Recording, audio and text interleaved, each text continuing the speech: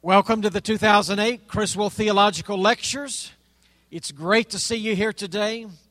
And I want to introduce our special guest, our speaker of the week. He'll be speaking today, of course, tomorrow at 10 o'clock, and also Thursday at 10 o'clock. And so I urge you to invite others to come and hear Dr. Richard Land. Dr. Richard Land is no stranger to us here at the Criswell College. He was one of my professors back in the 1980s.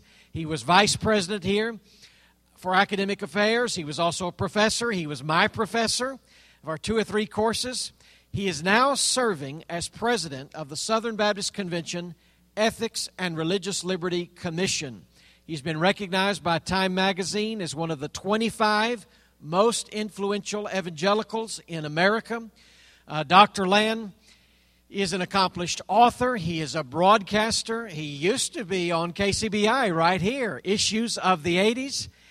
Now Richard Land Live and For Faith and Family. He's just written a fascinating book, The Divided States of America. What liberals and conservatives are missing in the God and country shouting match. I'm sure he's going to talk some about this book. We're going to have this book available after the lecture today and tomorrow and Thursday, so be prepared to get one of these books. Dr. Land will be around to sign the book as well. Dr. Land, we're glad that you're a Criswell College man, but now with the whole Southern Baptist Convention and really influencing, I think, the ebb and flow on the political scene in the United States. We're glad you're here today. Would you join me welcoming Dr. Richard Land?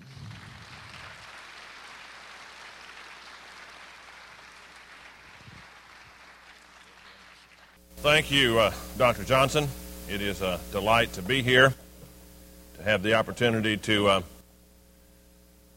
speak on this subject and be back at Criswell College.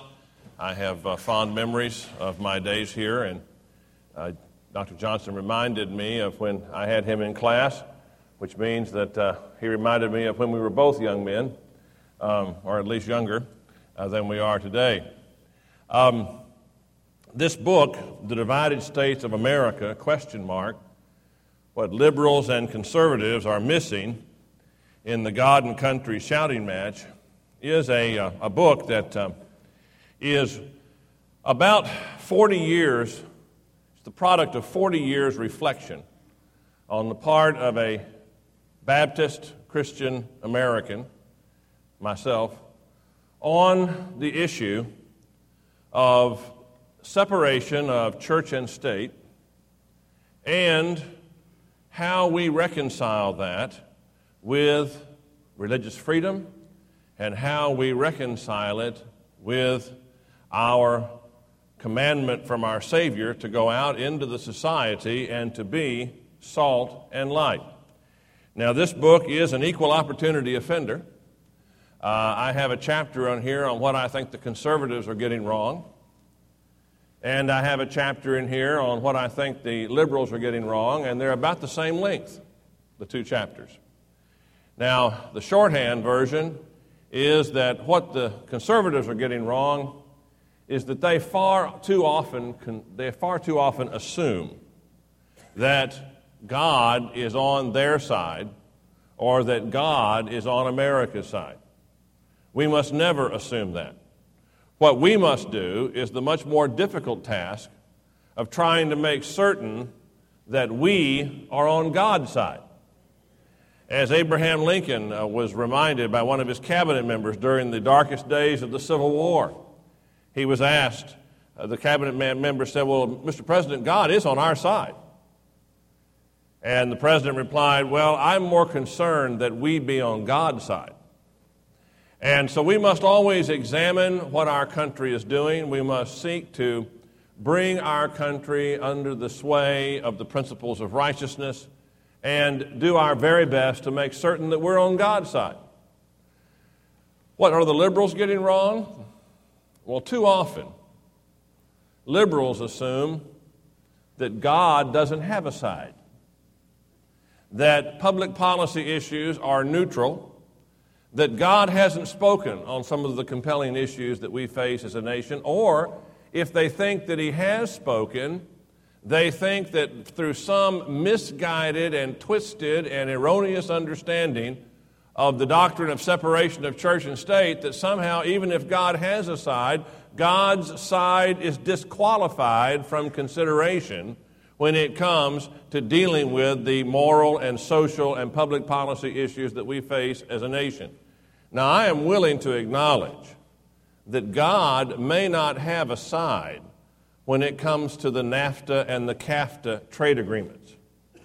But God has a side when it comes to the sanctity of all human life, from conception to natural death and everywhere in between. God is pro-life. And God has a side when it comes to society trying to redefine His institution, holy matrimony, to be something other than a marriage between one man and one woman for life. God has a side when it comes to racism and prejudice. God is for racial reconciliation. God is no respecter of persons. And in God's sight, we are all equal. And we have an obligation and a responsibility to bring those convictions to bear on public policy. Now, much of what I'm going to be sharing with you is going to be an attempt to understand what is the proper relationship. What is the proper relationship between two divinely ordained institutions? There are only three divinely ordained institutions in human society. The first is the family. God ordained the family as the basic building block of society. It's not good for man to be alone. And so God made him a helpmate, a completor. And the two became one flesh. God created us to find completion in a partner of the opposite sex in a lifetime marital commitment. And He intended for children to be reared in homes with a mother and a father, and to be reared in the nurture and the admonition of the Lord in such homes. The second divinely ordained institution is the church. God ordained the church. The church is not a human institution. The church is a divine institution. It is the people of God in all of their various denominational manifestations. The local church, which is made up of baptized believers, and then the church universal, which is made up of those of all denominational stripes who have crossed the threshold from being people who believe in Jesus as the Savior to believing that Jesus is their Savior. That is the critical distinction. I believe that all Christians are saved. Christians are people who have a personal relationship with the Lord Jesus Christ. And they are trusting the Jesus who lived, the Jesus that was born of the Virgin Mary, lived a sinless life, died on the cross for our sins, was resurrected on Easter Sunday, and was ascended to the right hand of the Father, and is coming back to judge the quick and the dead. I believe all Christians are saved. That doesn't mean all Baptists. Because there are Baptists who believe that Jesus is the Savior, but they've never accepted Him as their Savior. The Christians and the church universal is made up of people who have made that distinction and understood it and have accepted Christ as their Savior, because Christianity is first and foremost a personal relationship with Jesus Christ. The third divinely ordained institution is the civil magistrate. The Apostle Paul, in the most sustained passage in the New Testament, dealing with government, makes it clear that government is a divinely ordained institution. It is ordained of God. Romans 13. Let every soul be subject unto the higher powers, for there is no power but of God. The powers that be are ordained of God.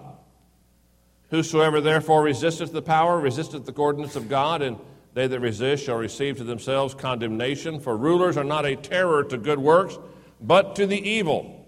Wilt thou then not be afraid of the power? Do that which is good, and thou shalt have praise of the same. For he, the civil magistrate, is the minister of God to thee for good. But if thou do that which is evil, be afraid, for he beareth not the sword in vain. For he is the minister of God, a revenger to execute wrath upon him that doeth evil. God ordained the civil magistrate, and he ordained the civil magistrate first and foremost to punish those who do that which is wrong and to reward those who do that which is right. They are God's instrument for justice in a fallen and sinful society. And that is why, for instance, if someone kills my wife, I do not have the right to take vengeance upon them. I do not have the right to seek personal vengeance, or I don't even have the right to hate them. With God's help, I'm supposed to seek to love them. But I do have the right to expect the civil magistrate to punish them to the fullest extent of the law. They bear not the sword in vain. In a civilized society, as God understands it and as God has decreed it, the civil magistrate has a monopoly on the use of violence. It is only the government that can authorize armed force internally against criminal activity and externally against threats beyond the shores of the United States in our military. Our forefathers understood this. When we declared our independence from Great Britain, our forefathers spent most of that document declaring all the reasons why England had ceased to be a legitimate government. All of the things that the Crown had done that had trampled their rights as freeborn Englishmen under Magna Carta and under the Glorious Revolution of 1688. And they then said, as a result, we are declaring our independence. And we are forming a new government.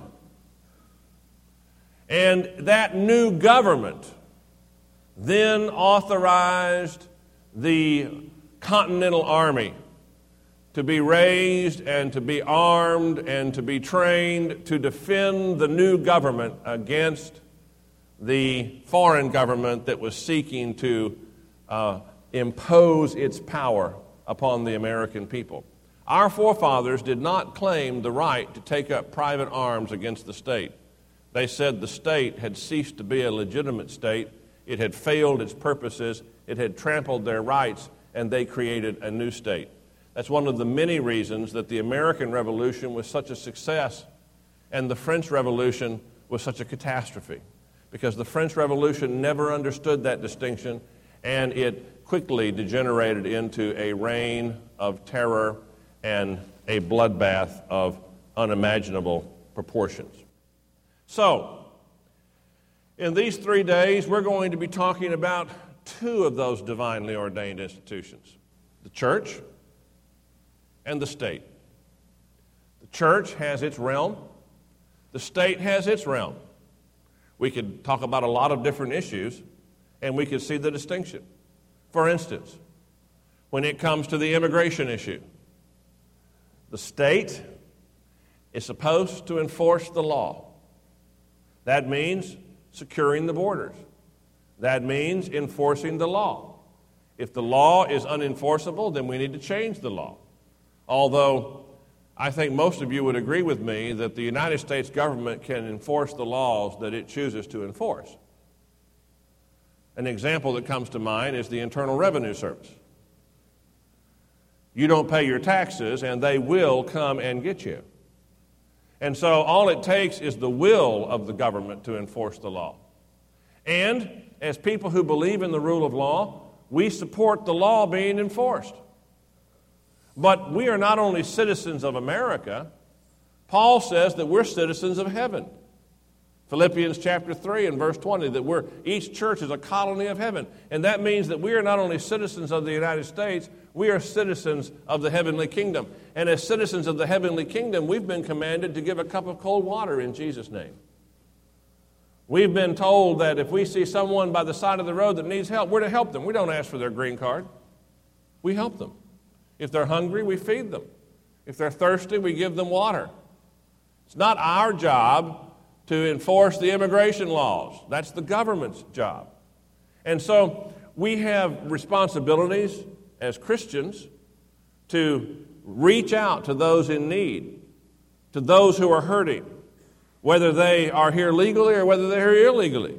We are what Chuck Colson ministers in the prisons. Why? Because we have an obligation to minister to those that are justly incarcerated for their crimes. We still have an obligation and a responsibility as Christians to act redemptively toward them. That doesn't mean we let them all out of jail until they've served their sentence. But we minister to them and seek to help them come to an understanding they can change their lives through Jesus Christ, and we can minister to their needs. Now, the Baptist Faith and Message, which is the confession of faith of our Southern Baptist Convention, reflects this difficulty on the border between where the church and the state intersect in the article on the Christian and the social order and the order on separation, on religious liberty. I'm going to read the one on religious liberty first, because it's the one that is often associated with us. God alone is the Lord of the conscience, and He has left it free from the doctrines and commandments of men which are contrary to His word or are not contained in it. Church and state should be separate. The last thing we as Baptists should ever want is government-sponsored religion. Government-sponsored religion is like getting hugged by a python. It squeezes all the life out of you and you fall over dead. Look at the empty cathedrals of Europe. When the government sponsors religion, the government thinks they own it. They think they can tell you how to do it, and they will never get it right. We want a free church in a free state. As Roger Williams, our Baptist forefather, put it, for anyone, king, prince, or otherwise, to try to interfere coercively in a man or a woman's relationship with his or her God is soul rape. It is a sacred relationship, and no one has the right to coercively interfere with it. We must have freedom of conscience. The state owes to every church protection and full freedom in the pursuit of its spiritual ends. In providing for such freedom, no ecclesiastical group or denomination should be favored by the state more than others. Now, let me just say to you, as a Baptist, to people who I assume are mostly Baptists, our country is not going to get the relationship between church and state and between religious freedom and freedom of conscience and the government's responsibilities right without our help. Because we are the ones who have carried this flame from the beginning. It is our unique contribution to the Reformation, and the First Amendment to our Constitution is there because Baptists insisted that it be there in order for our Baptist forefathers to vote for the Constitution. And we must extend to others. No ecclesiastical group means the government doesn't ever get to decide. The government doesn't ever, the government doesn't ever get to decide which religious groups are okay and which religious groups aren't. once you give government the authority to do that. What they can do to one religion today, they can do to another religion tomorrow, and they can do to all religions the day after that.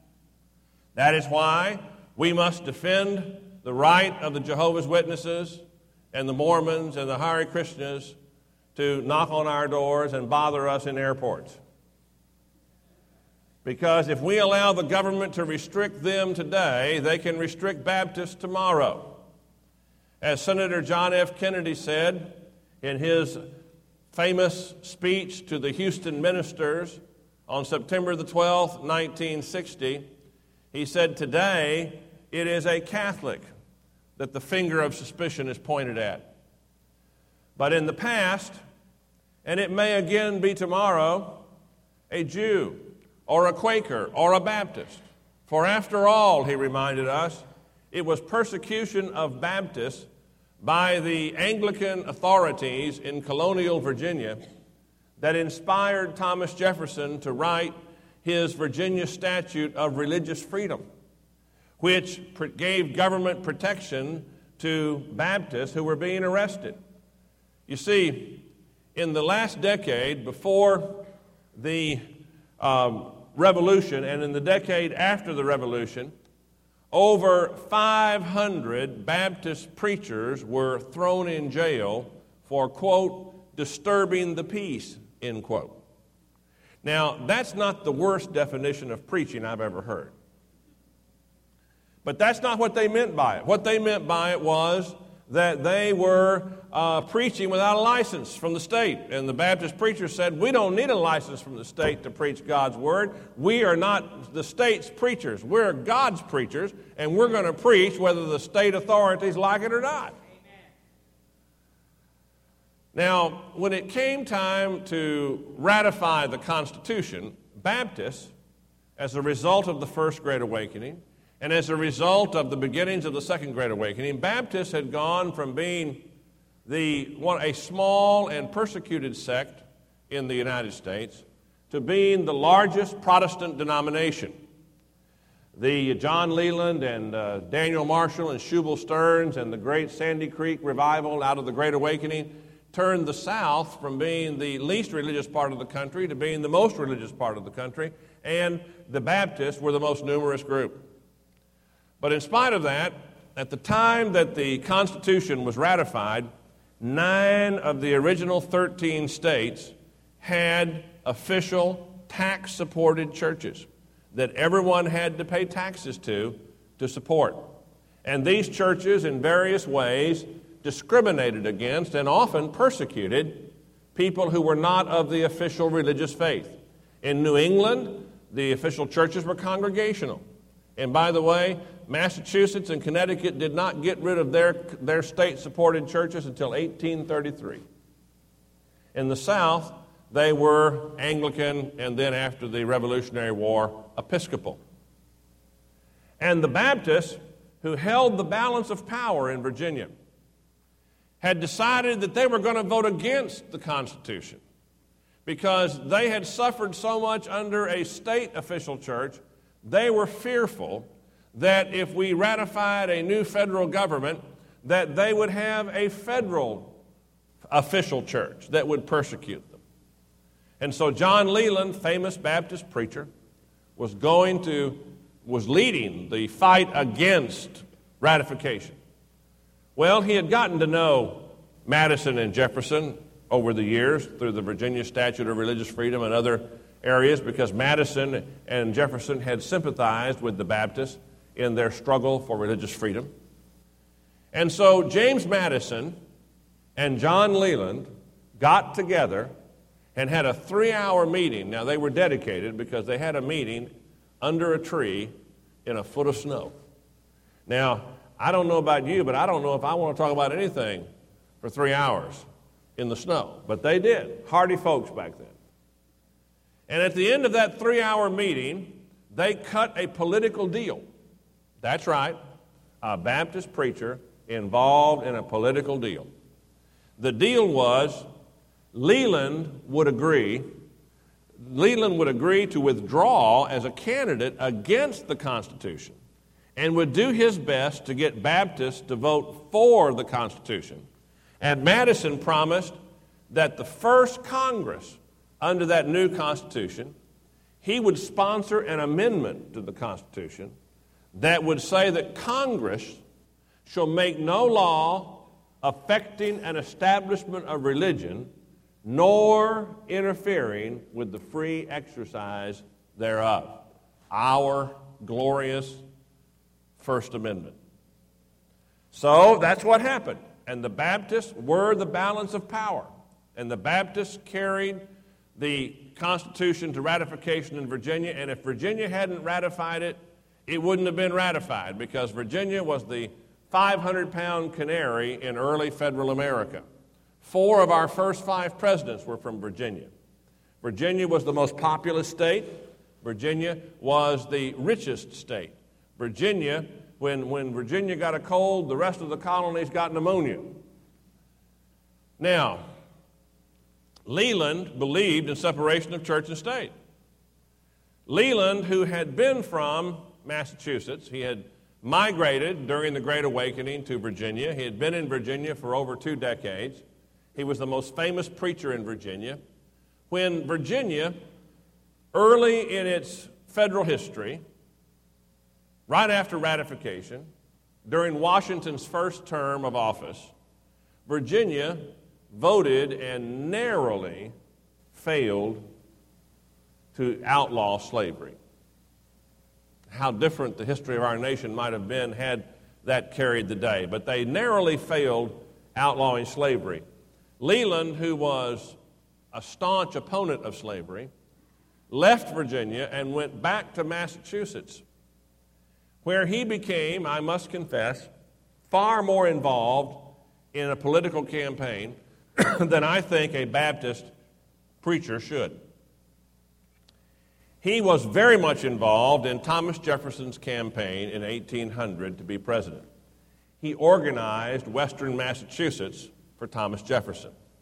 He was not successful, of course, since John Adams, Jefferson's main opponent, was from Massachusetts. But on the first, I want to picture, and I talk about this in more detail in my book. The Friday of the first New Year that Jefferson was in the White House, back then they inaugurated them later in the spring, but January the 1st, 1802, John Leland, by prearrangement, showed up at the White House at 10:30 in the morning with a 1,000-pound cheese on a wagon. He had gone by, they'd taken it by wagon. He had stopped along the way. It had become a famous cheese. He stopped, and people would gawk at this 1,000-pound cheese, and he would preach, and then they would move on. And so he showed up at 10:30 with this 1,000-pound cheese. Jefferson came out of the White House. They presented this cheese as a token of the regard of the people of Western Massachusetts to Thomas Jefferson. Leland basically preached a sermonette. He praised Jefferson as God's man for the hour. He assured Thomas Jefferson that no Federalist cows had contributed any milk to this cheese. Only Democrat cows had been used. And then he prayed God's blessings on Thomas Jefferson, and he left. Well, Jefferson had the cheese brought inside.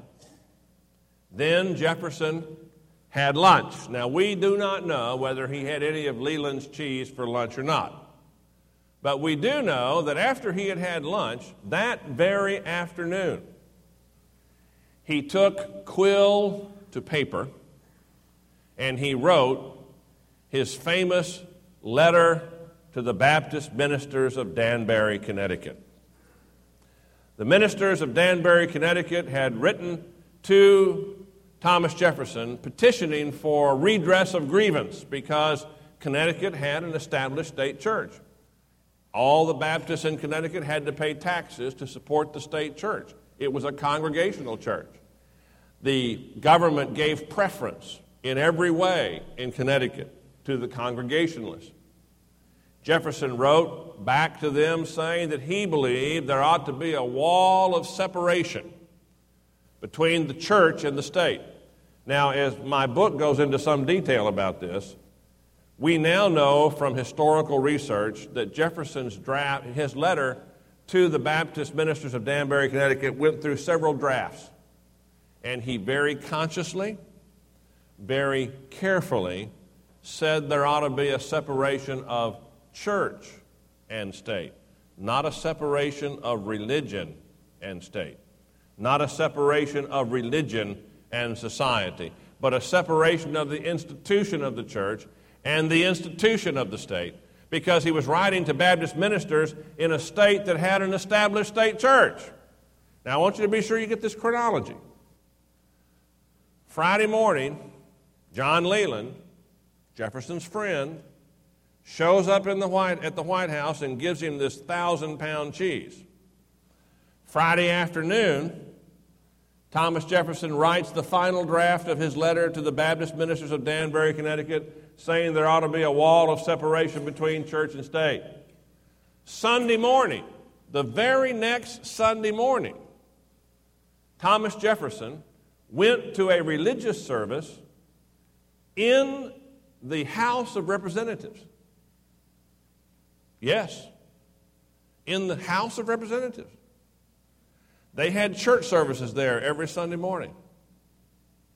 And Jefferson sat on the front row while John Leland, his good friend who had given him the cheese, preached a sermon from the speaker's rostrum of the House of Representatives. And then on Monday morning, Leland came to the White House for a farewell meeting with Jefferson before he left and went back to Massachusetts. Thomas Jefferson, the architect of the University of Virginia, a state university that he designed with a chapel, Thomas Jefferson saw nothing in Congress, nothing inconsistent with writing a letter that said there ought to be a wall of separation of church and state on Friday afternoon and going to a worship service in the House of Representatives on Sunday morning where his good friend John Leland preached. And John Leland, who was as much of a believer in church-state separation as anyone, saw nothing inconsistent about preaching from the speaker's rostrum of the House of Representatives, because it wasn't a state church service. It was a voluntary church service where the people came together to worship the Lord God. So that's just my way of telling you the ACLU is 100% wrong. Americans United is 100% wrong. People for the American Way are 100% wrong. They have twisted and distorted our history almost beyond recognition. And in the time we have together today and tomorrow and the next day, we're going to examine that, and we're going to talk about the role that God has played in our history, the role that He should play in our history, and the role that religion shouldn't play in our history and in our future. Now, this is the article on religious liberty. It says that the church should not resort to the civil power to carry on its work. It's our privilege, our obligation, our responsibility to share our faith, to preach the gospel, to make converts, to be salt and light. We shouldn't ask for the government to assist us in doing so. A free church in a free state. Then it goes on to say, the state has no right to impose penalties for religious opinions of any kind. We have absolute freedom of conscience in this country. We are free to be not punished for any opinions. Now, we can make certain actions illegal. Just to use a historical example, back when Mormons believed in polygamy, it was okay for them to believe in polygamy. It was okay for them to preach and advocate for polygamy. It just wasn't okay for them to have more than one wife. And when they had more than one wife, we arrested them because they broke the law. When I was a student, we had this cult called the Children of God, and they were really weird folks. And they would kidnap people and try to brainwash them into becoming children of God. Well, we didn't pass a law making the children of God's beliefs illegal. We just said you can't kidnap people. That's illegal. You kidnap people, we're going to throw you in jail. You can't kidnap them whether you're trying to brainwash them to become members of the children of God or whether you're trying to sell them Tupperware. You can't hold people against their will. A free church and a free state is the Christian ideal, and this implies the right of free and unhindered access to God on the part of all men. All men. We must practice the golden rule here. We must protect the freedom of others as much as we would want them to protect our freedom. Now, that's the article on religious liberty, but then you turn back over to the article on the Christian and the social order. And it says all Christians are under obligation to seek to make the will of Christ supreme in our own lives and in human society. Whoa.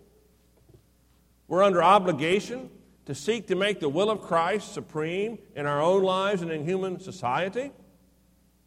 It says, in the spirit of Christ, Christians should oppose racism, every form of greed, selfishness, and vice, and all forms of sexual immorality, including adultery, homosexuality, and pornography. We should work to provide for the orphan, the needy, the abused, the aged, the helpless, and the sick. We should speak on behalf of the unborn and contend for the sanctity of all human life from conception to natural death.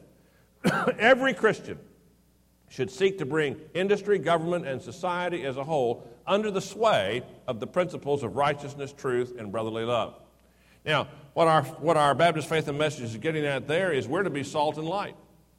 We're to go out into the society and change lives, one at a time. We are to seek to make a difference. Let me say something to you which may shock you. I hope it doesn't, but it might.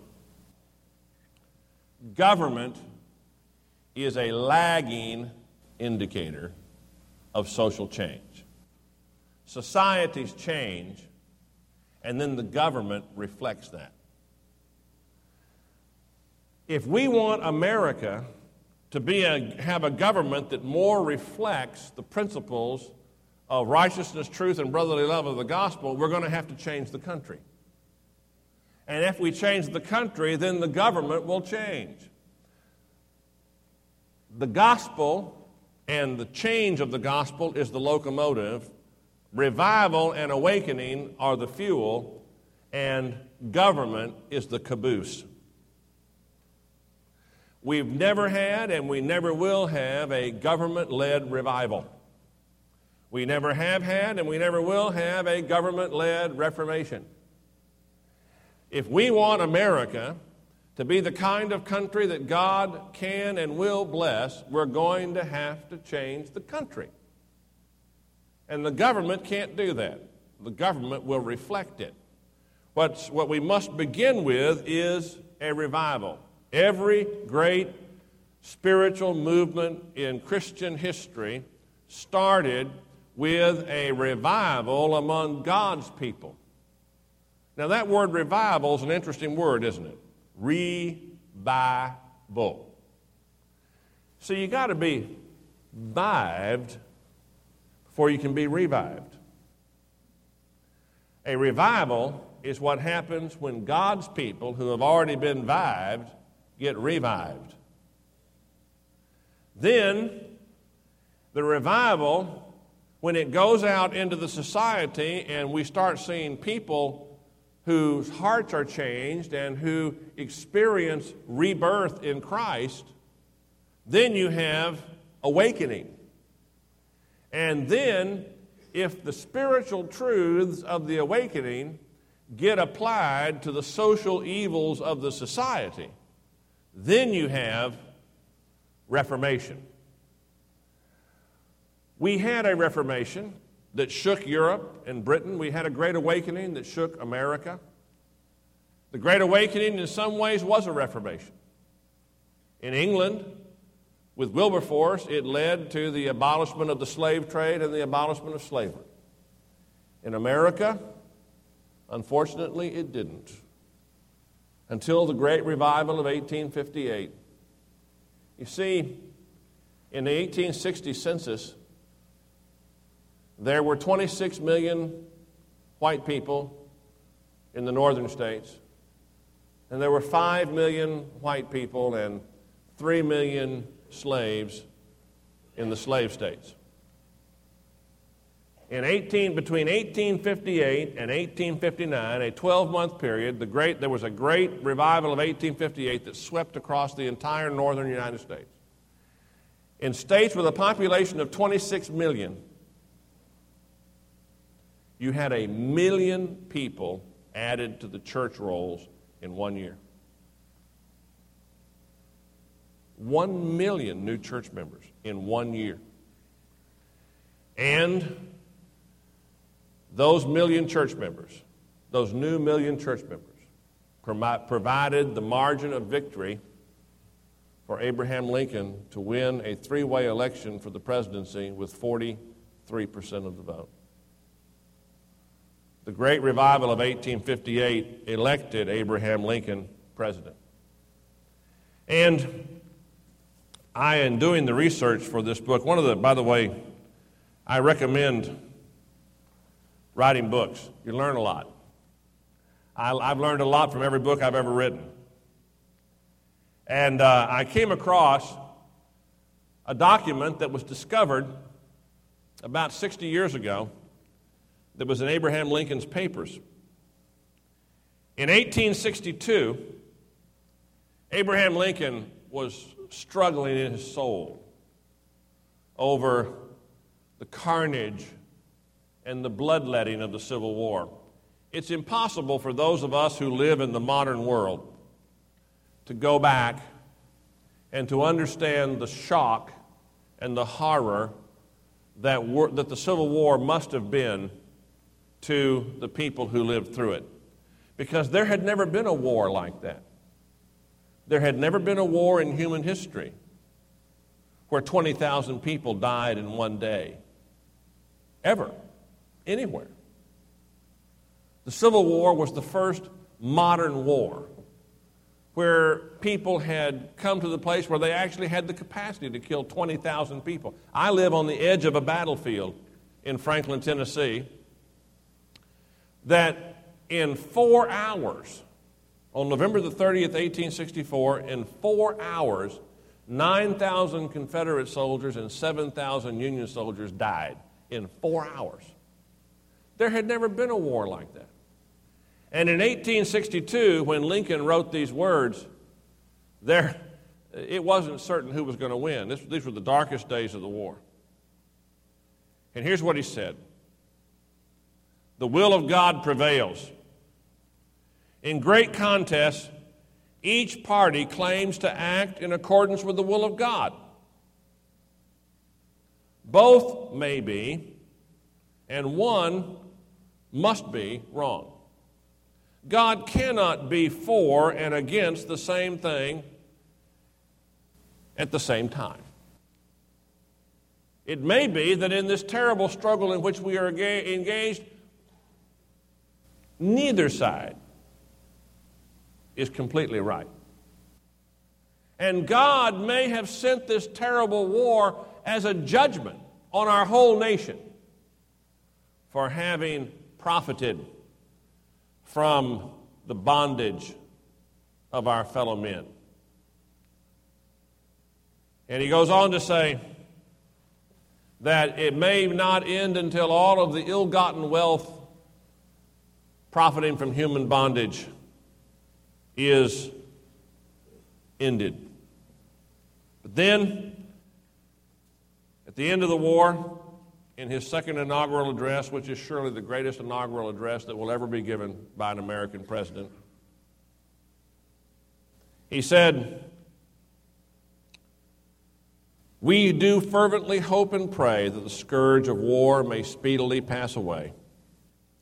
Yet if God wills that it continue until all the wealth piled up by the bondsman's 250 years of unrequited toil shall be sunk, and until every drop of blood drawn from the lash shall be paid by another drawn with the sword, As it was 3,000 years ago, still it must be said, the judgments of the Lord are true and righteous altogether. With malice toward none, with charity for all, with firmness in the right as God gives us to see the right. Let us strive on to finish the work we are in, to bind up the nation's wounds, to care for him who shall have borne the battle, and for his widow and his orphan, and to do all which may achieve and cherish a just and a lasting peace among ourselves and with all nations. Lincoln was a man of faith who was struggling with his God and how to deal with the calamity in which he was involved. I also discovered another document that I didn't know existed until I started doing the research for this book. On D-Day, June the 6th, 1944, our forces, along with the forces of the Allies, sought to liberate Europe by the invasion of the Normandy beachhead. The attack began at dawn. By that afternoon, Franklin Roosevelt knew that at least 12,000 American soldiers had been killed that day, securing that beachhead. As he sat in the library of the White House and began to construct his fireside chat that he was going to give to the nation that night, I have had about 15 people who were old enough to remember that address who have contacted me since this book was written to say they remember President Roosevelt's address. And they remember sitting in the living room with their family and President Roosevelt asking all of the people to get down on their knees, and he was going to lead the nation to the throne of grace. Can you imagine? They'd have to put the whole ACLU on Prozac today.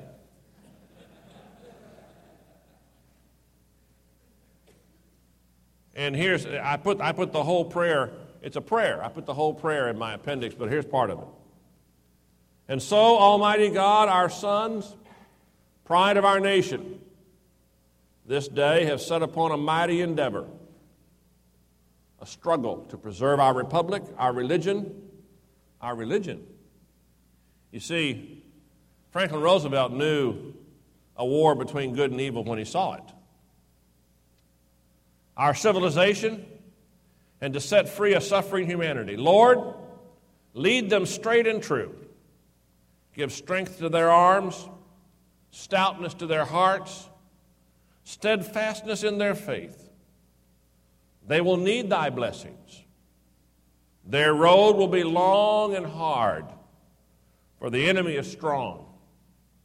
Success may not come with rushing speed, but we know that by thy grace and by the righteousness of our cause, our sons will triumph. And for us at home, fathers, mothers, children, wives, sisters, and brothers of brave men overseas, help us, Almighty God, to rededicate ourselves in renewed faith in Thee in this hour of great sacrifice. And, O Lord, give us faith. Give us faith in Thee, faith in our sons, faith in each other. With Thy blessing, we shall prevail over the unholy forces of our enemy. Help us to conquer the apostles of greed and racial arrogancies. Lead us to the saving of our country and with our sister nations into a world unity that will spell a sure peace. Thy will be done, Almighty God. Amen. Lincoln and Roosevelt are just two parts of a glorious heritage. A heritage that can guide us, a heritage that can inspire us, a heritage that is ours to pass on to our children. Unless we let secularists and liberals and others who want to alter that heritage and rewrite that heritage take it from us. They cannot do so if we honor it, we know it, we live it, we protect it, and we defend it. God bless you. God bless your family. And God bless the United States of America. Brother Jerry.